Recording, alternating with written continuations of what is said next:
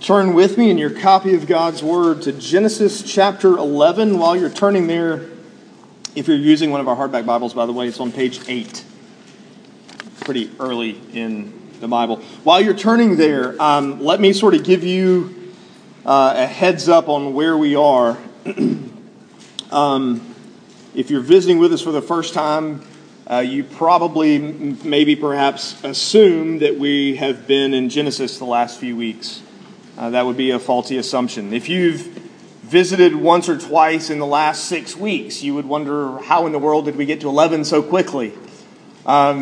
We've been all over the map. I recognize that. We took a break after the Tower of Babel. We were actually started through a series in Genesis some time ago and stopped after the Tower of Babel. Took a break for a series in Philippians and then just finished 5 weeks on those 5 solas, those 5 bumper stickers of the Reformation, and are picking back up right where we left off in the book of Genesis. Genesis chapter 11. We actually are going to start in verse 10, and we're actually going to go through verse 9 of chapter 12. However, it is our practice that we stand when we read God's Word, and that's a lot to stand for. So I'm only going to read starting in verse 27, but just know that we're including 10 to 26 as well. So let me ask that you, if you're able to stand as we read God's Word together. Now these are the generations of Terah. Terah fathered Abram, Nahor, and Haran fathered Lot.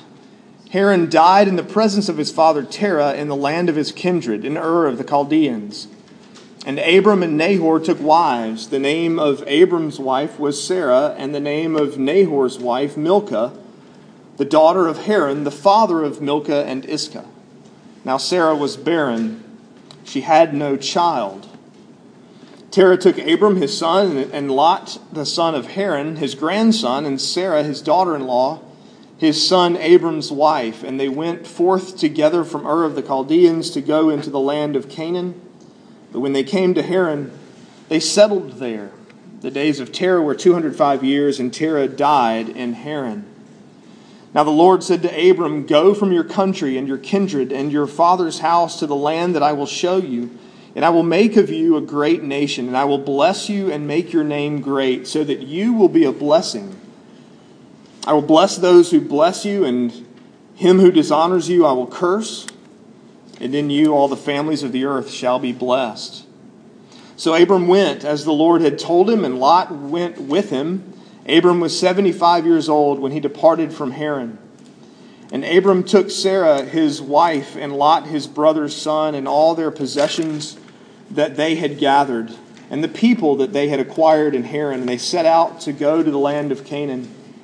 And when they came to the land of Canaan, Abram passed through the land to the place at Shechem, to the oak of Moreh.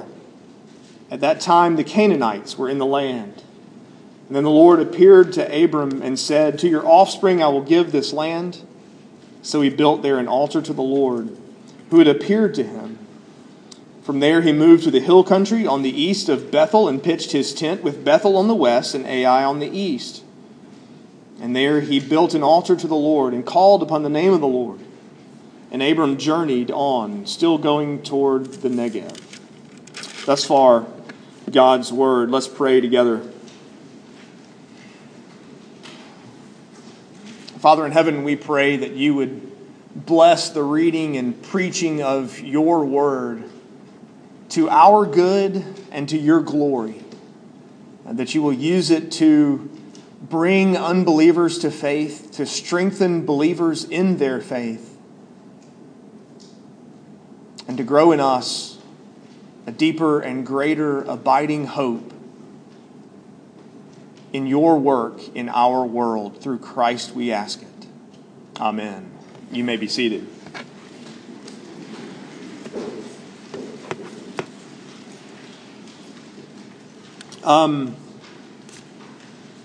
Ancestry.com has discovered a new way to make money. There must be a growing need for this. There must be a growing hunger and desire to know who your people are, where you come from, because now you don't have to go down to some state, county, whatever, records office.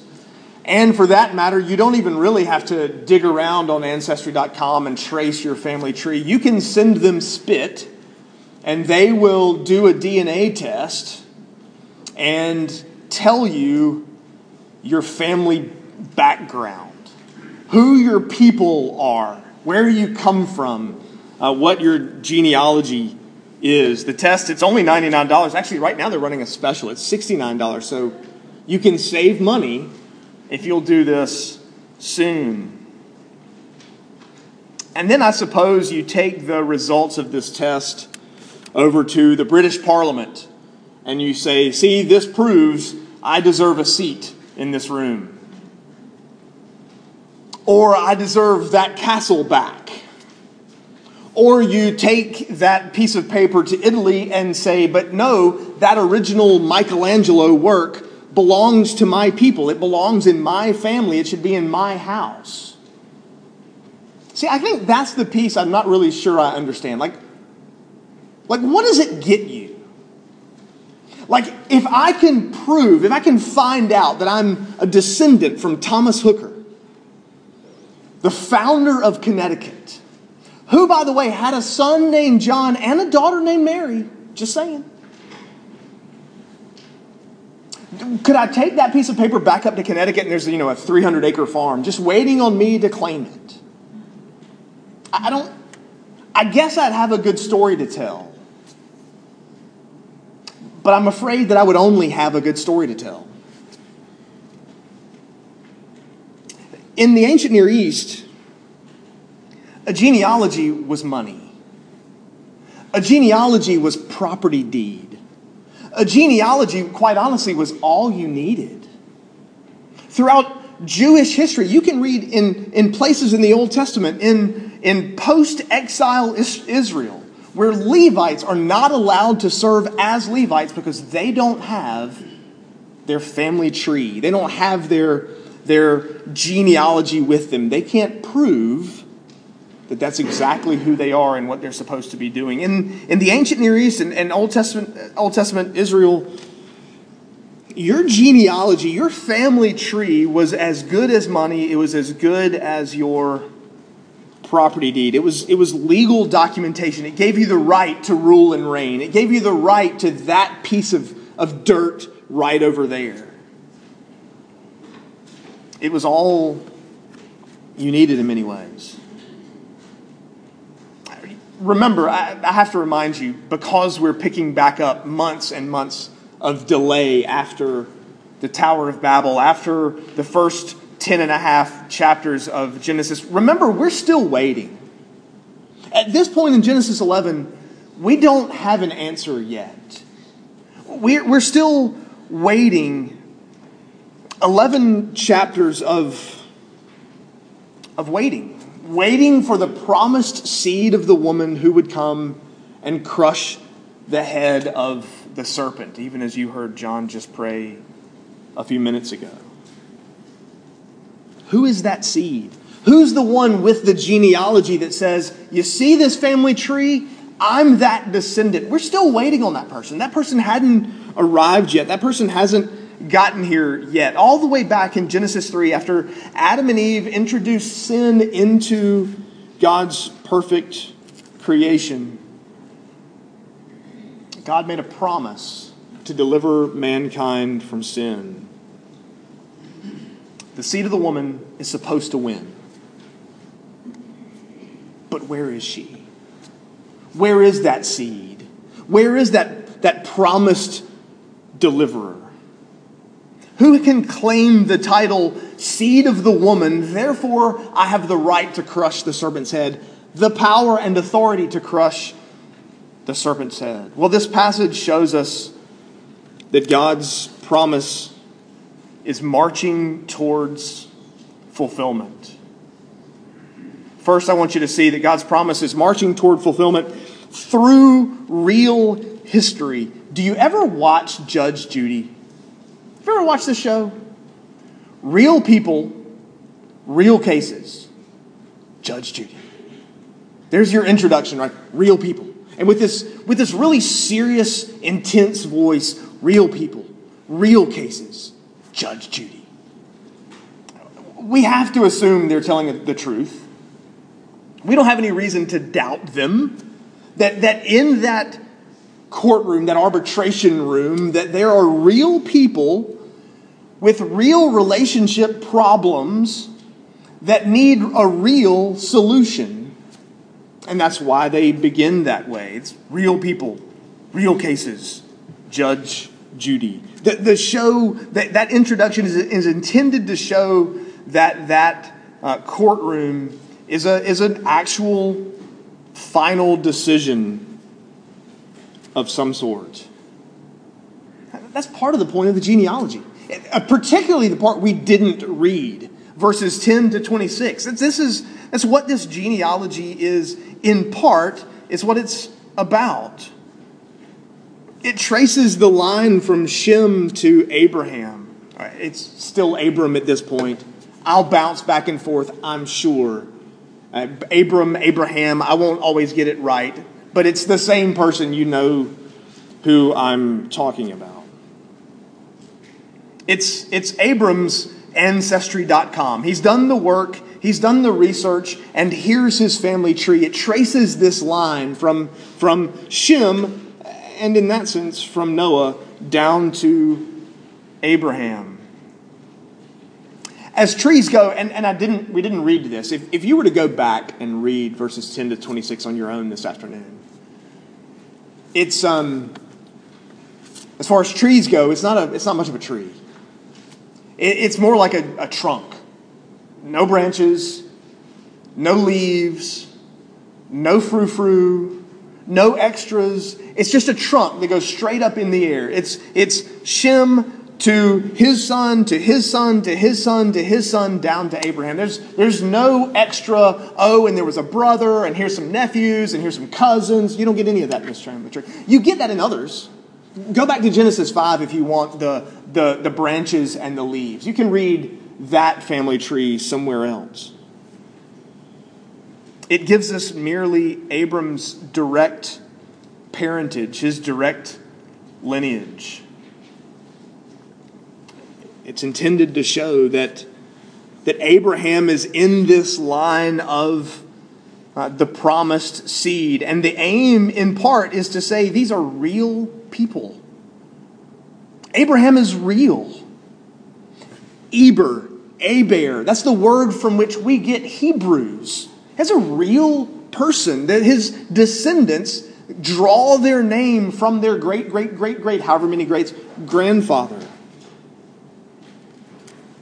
The people are real. Adam and Eve are real. Noah was real. Shem was real. These are very real people. The events are real. Notice that it traces very quickly a mention of the flood in verse 10. Shem, when he was 100 years old, fathered Arpachshad. 2 years after the flood, the event of the flood was a real event. Terah actually fathered Abram. Shem actually died. He actually had children. Terah actually had 3 children. The Bible's not fairy tale. The Bible's not myth. The Bible's not make-believe. The Bible's not some idea of some man sitting in some smoke-filled room that he would write and come up with this. Your faith is not actually based on blind faith. It's grounded in real history, real people, real events. There's that scene in Nacho Libre. Do you believe in God? I believe in science. As though those two things, if you believe in history and science, you're on this side of the room. If you believe in God, you're on this side of the room because there's this great chasm. But that's not true at all. Christianity, the Bible, is grounded in real history. For that matter, Tolkien, the worlds he created, languages, wrote his own languages to write his books about amazing events and accounts. But they're only in Tolkien's books. It's made up languages. It's made up events, made up places. The Bible is grounded. And this genealogy is intended to show us that in part, God's promised fulfillment is working through real history. That it actually takes place in real time and space. God's promise is marching toward fulfillment through real history. But notice also that God's promise is marching toward fulfillment despite the obstacles. This genealogy is set right on the heels. The first 9 verses of chapter 11 have to do with the Tower of Babel. You recall God put Adam and Eve in the garden and gave them one command. Be fruitful, multiply, fill the earth. Take my image. You are my image bearers, and I want you to take that image and establish it in every corner of the globe. Wherever there is land, I want my image in that place. What'd they do? They got together, lived in one place, and built a tower in hopes of reaching up to God. And so God confused their languages and dispersed them, spread them out on the earth. They weren't filling the earth. They weren't fulfilling that command to be fruitful and multiply and fill the earth. Instead, they were gathering together in one place, trying with their best efforts, weak and feeble and unable as they were, to reach up to heaven. Their goal was, let's build this tower so that we can go to God and make a name for ourselves. That's not what they were commanded to do. Be fruitful, multiply, fill the earth, make a name for me, God says. Spread my name and my image over all the earth. This genealogy is set right on the heels of that judgment for that sin. For that matter, it begins, verse 10, with mention of the flood. Yet another judgment for yet another disobedience. You remember why the flood came in Genesis 6? God saw that the wickedness of man was great in all the earth, that every inclination of the thoughts of their hearts were only evil all the time. It doesn't get much more wicked than that. The flood came as judgment for sin.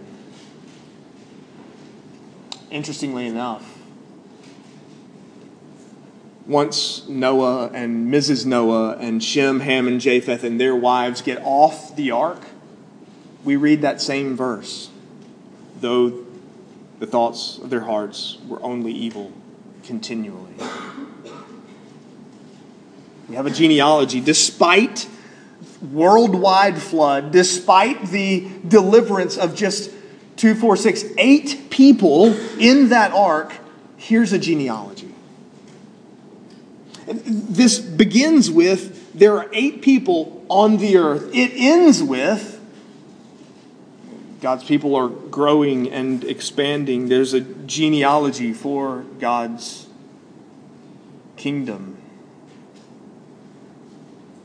You can sort of feel the tension building, I think, in verse 26. Notice that Terah had lived 70 years before he becomes a father. Before chapter 11, that's nothing. But in chapter 11, he's really late. Shem was 100. After that, everybody else was in their 20s and 30s when they started having children. When in Terah's life do you start to get nervous? 40? 50. Terah's now 50 and childless. His father had a child in his 30s. His grandfather had a child in his 30s. His great-grandfather had a child in his 30s. You're now 50, 60 years old and still without a child. There are obstacles in this list. There's been sin and disobedience and judgment for sin, dispersing people because languages are confused, judging sin, a worldwide flood, leaving merely 8 people, and now Terah's 50, 60 years old and still without a child. There are obstacles everywhere you look. It gets worse. Because in verse 30, Sarah is barren. We should be wringing our hands there. I mean, there's a part of humanity that should be nervous at that point. Wait. You mean to tell me this family tree is just going to stop? You mean to tell me that all of this genealogy in chapter 11 has been for nothing to reach the point where Haran died, you got death and childlessness, barrenness, all in the same place. That should make you nervous. I mean, there's this obstacle. You thought the seed of the woman was coming. And now Sarah can't have children. She's barren. She's not just old. Terah was old. Sarah's unable. Look at the obstacles that, humanly speaking, should have put an end to God's promise of fulfillment. Look at the obstacles that you and I, looking at these ourselves with our own human fleshly mindset, we would look at this and go, well, that's it. It's over. It's too late. We're done. She's barren. She can't have a child. These are insurmountable obstacles from an earthly perspective. Now, you and I have the unfair advantage, and perhaps in some ways the unfair disadvantage, because this verse doesn't make us nervous because we know the end of the story. We know what ultimately happens, that eventually, several chapters from now, Sarah's going to have a child. We know that Abraham and Sarah have Isaac. We know that the line continues. So we live after the fact. We look back and we read verse 26 and go, yeah, and we read verse 30 and go, yeah, I know, but that's coming. So sometimes we would probably do well to take off the what we know hat and put on our we're the first time readers hat and think like they do. Oh, and by the way, Abram and Sarah are taken from their homeland, their family, the places they knew, their mama and them, the places they grew up, all the family connections that they have, and are taken to a strange land, to a new country. For that matter, go to a country, verse 1, I'll tell you when to stop. How's that for struggle? Hey, Abram, Sarah, what I want you to do is I want you to leave. And when you get to where I want you to be, I'll let you know.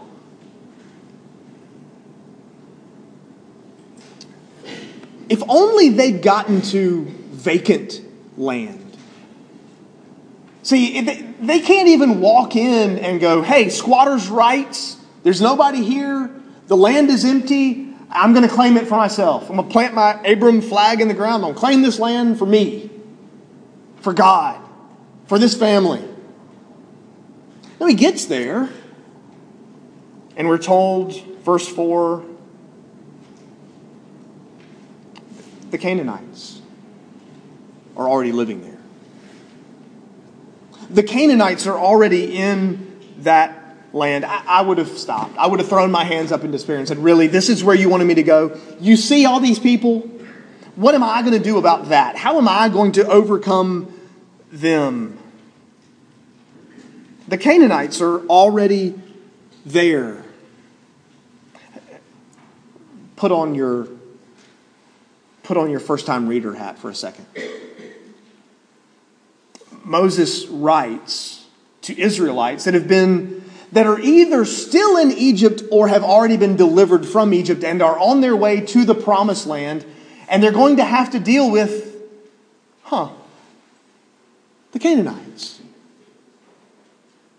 There's an obstacle that you're going to have to overcome, Israelites. The Canaanites are already there in the land that I am taking you to. But this genealogy is intended to tell you that this is all part of God's promise. It's all just part of God's plan. You've already been through this land. Your great, whatever grandfather Abraham, he's already been here. And we're going to eventually get to a chapter when Abraham already owns some property in the promised land. It's intended to encourage God's people on their way to Canaan, on the way to the promised land, that this God whom you serve is really going to fulfill his promises. They're part of, for that matter, this plan of bringing about the promised deliverer. Look around you. I don't mean look around you in this room. The people in this room are okay, most of you. But look around you. The obstacles that you see in your mind to God accomplishing his work in this world, what are they? I know you're thinking of them. I know there are times when you go through your week and you think to yourself, that's insurmountable. That's a really big deal. There's no way that hurdle is going to be cleared. What objections are there to growing, building, establishing, advancing the gospel of Christ in the world today? What stands in the way of the whole gospel for the whole person? Militant Islam? Maybe the prosperity gospel preachers out there, the name it and claim it types. Maybe it's too closely associating biblical Christianity with this political party or that political party. Maybe it's too closely associating with this person in office or that person in office, or this person not in office or that person not in office. Maybe it's doubt. Maybe it's unbelief. Maybe it's science. Maybe you're thinking, well, there's no way we can reconcile science with the Bible. It's doomed. We're in trouble now. Maybe it's your own doubt. Maybe it's not out there. Maybe it's in here. Maybe it's your own doubt and fear. This passage says, yeah, there are obstacles. Sure, there are obstacles to God fulfilling his promises in this world. None of the obstacles in this passage wins. Not a single obstacle in this passage wins. Why are we afraid of the ones in our minds? Why are we afraid of the ones in our world? No obstacle can stand against God marching his promises towards fulfillment. Thirdly, God's promise is marching toward fulfillment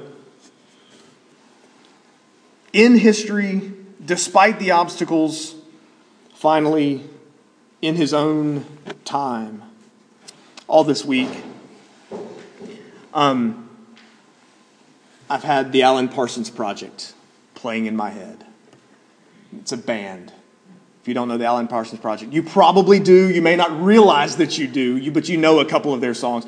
I've had their song Time, going through my head all this entire week. In fact, I spent a little too much of it on Monday trying to figure out how I could use that song as a sermon outline. I mean, it was that sort of invasive and pervasive. Time keeps flowing like a river. on and on, to the sea, till it's gone forever.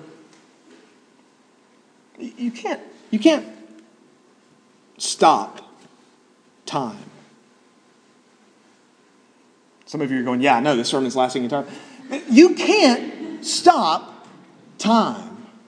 As a parent, there are times when you want to. As a parent, there are times when you think to yourself, this age is a whole mess of fun. I'd kind of like to stop them here. 3 is a lot of fun. 4 is a lot of fun. It would kind of be I'd be great just to stop them right here. Of course, we know, well, then I miss out on them standing in front of a congregation and publicly professing their faith and trust in Christ. We want to stop time as parents. Sometimes at work, we feel like we have to stop time. There's not enough. How many times have you ended the day? There just aren't enough hours in the day. I've got this project. It's hanging over my head. It's going to kill me. And if I don't meet my deadline, the people after me can't possibly meet their deadline. And then everybody's pointing fingers and talking bad about me. If I could just slow down time just a little bit, just today, so I could squeeze an extra hour or 4 out of today, I could get more work done.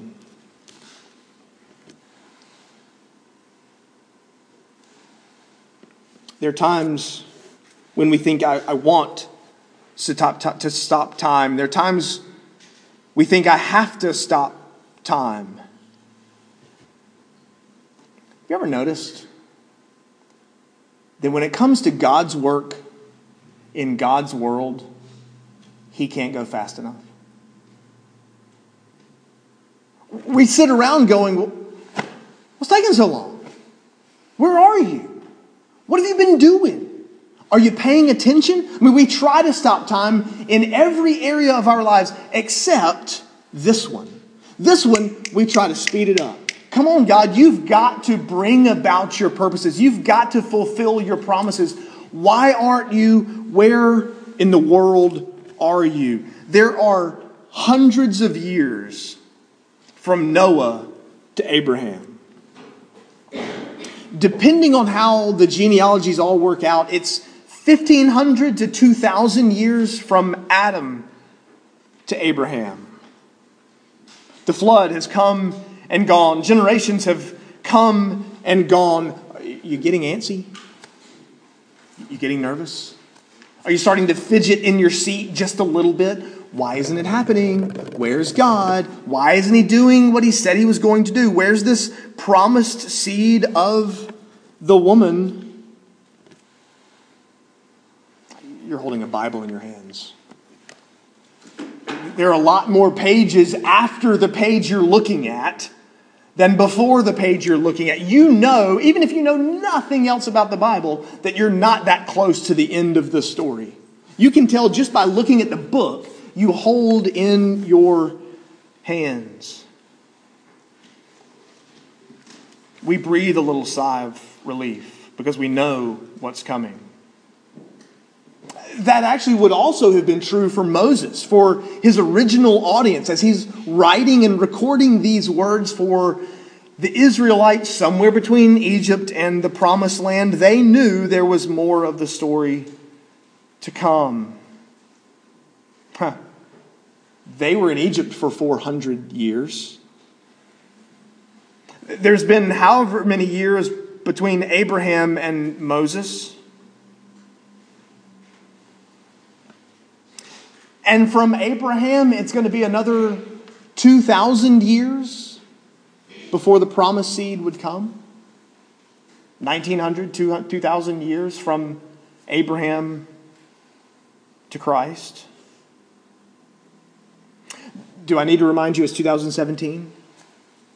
That means we're roughly 2,000 years after Christ, and yet here we are. He hasn't come back. There's still sin in the world.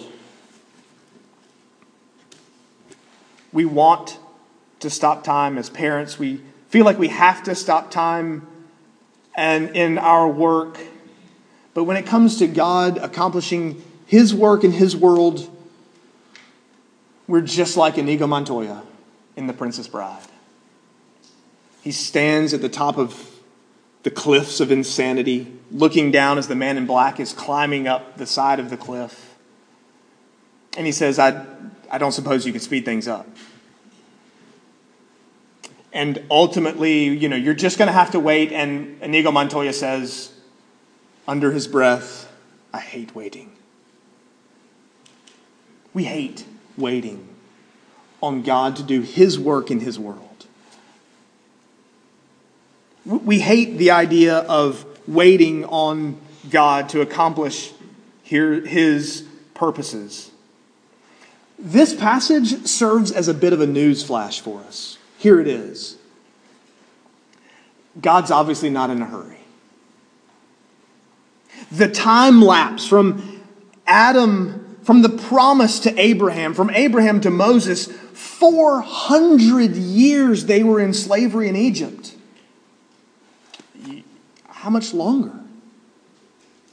We're just like the psalmist. How long, O Lord? How long before you finally and fully and completely fulfill all your promises?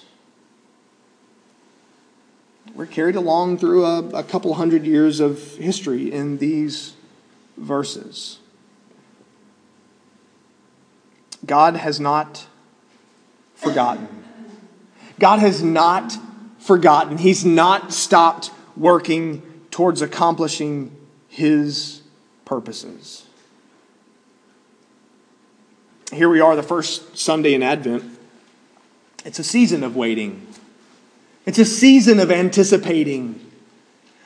Thankfully for us, it's only 4 weeks.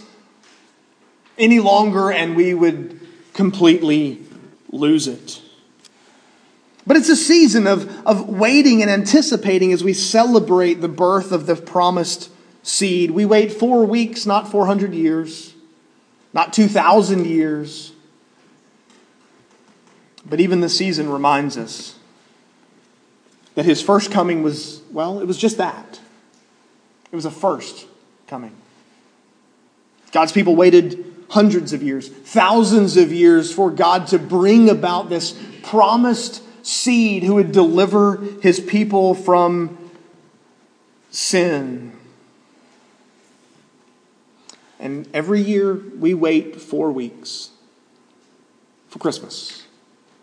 We spend 4 weeks in Advent waiting to celebrate the first coming of Christ, which reminds us that his second coming is equally delayed.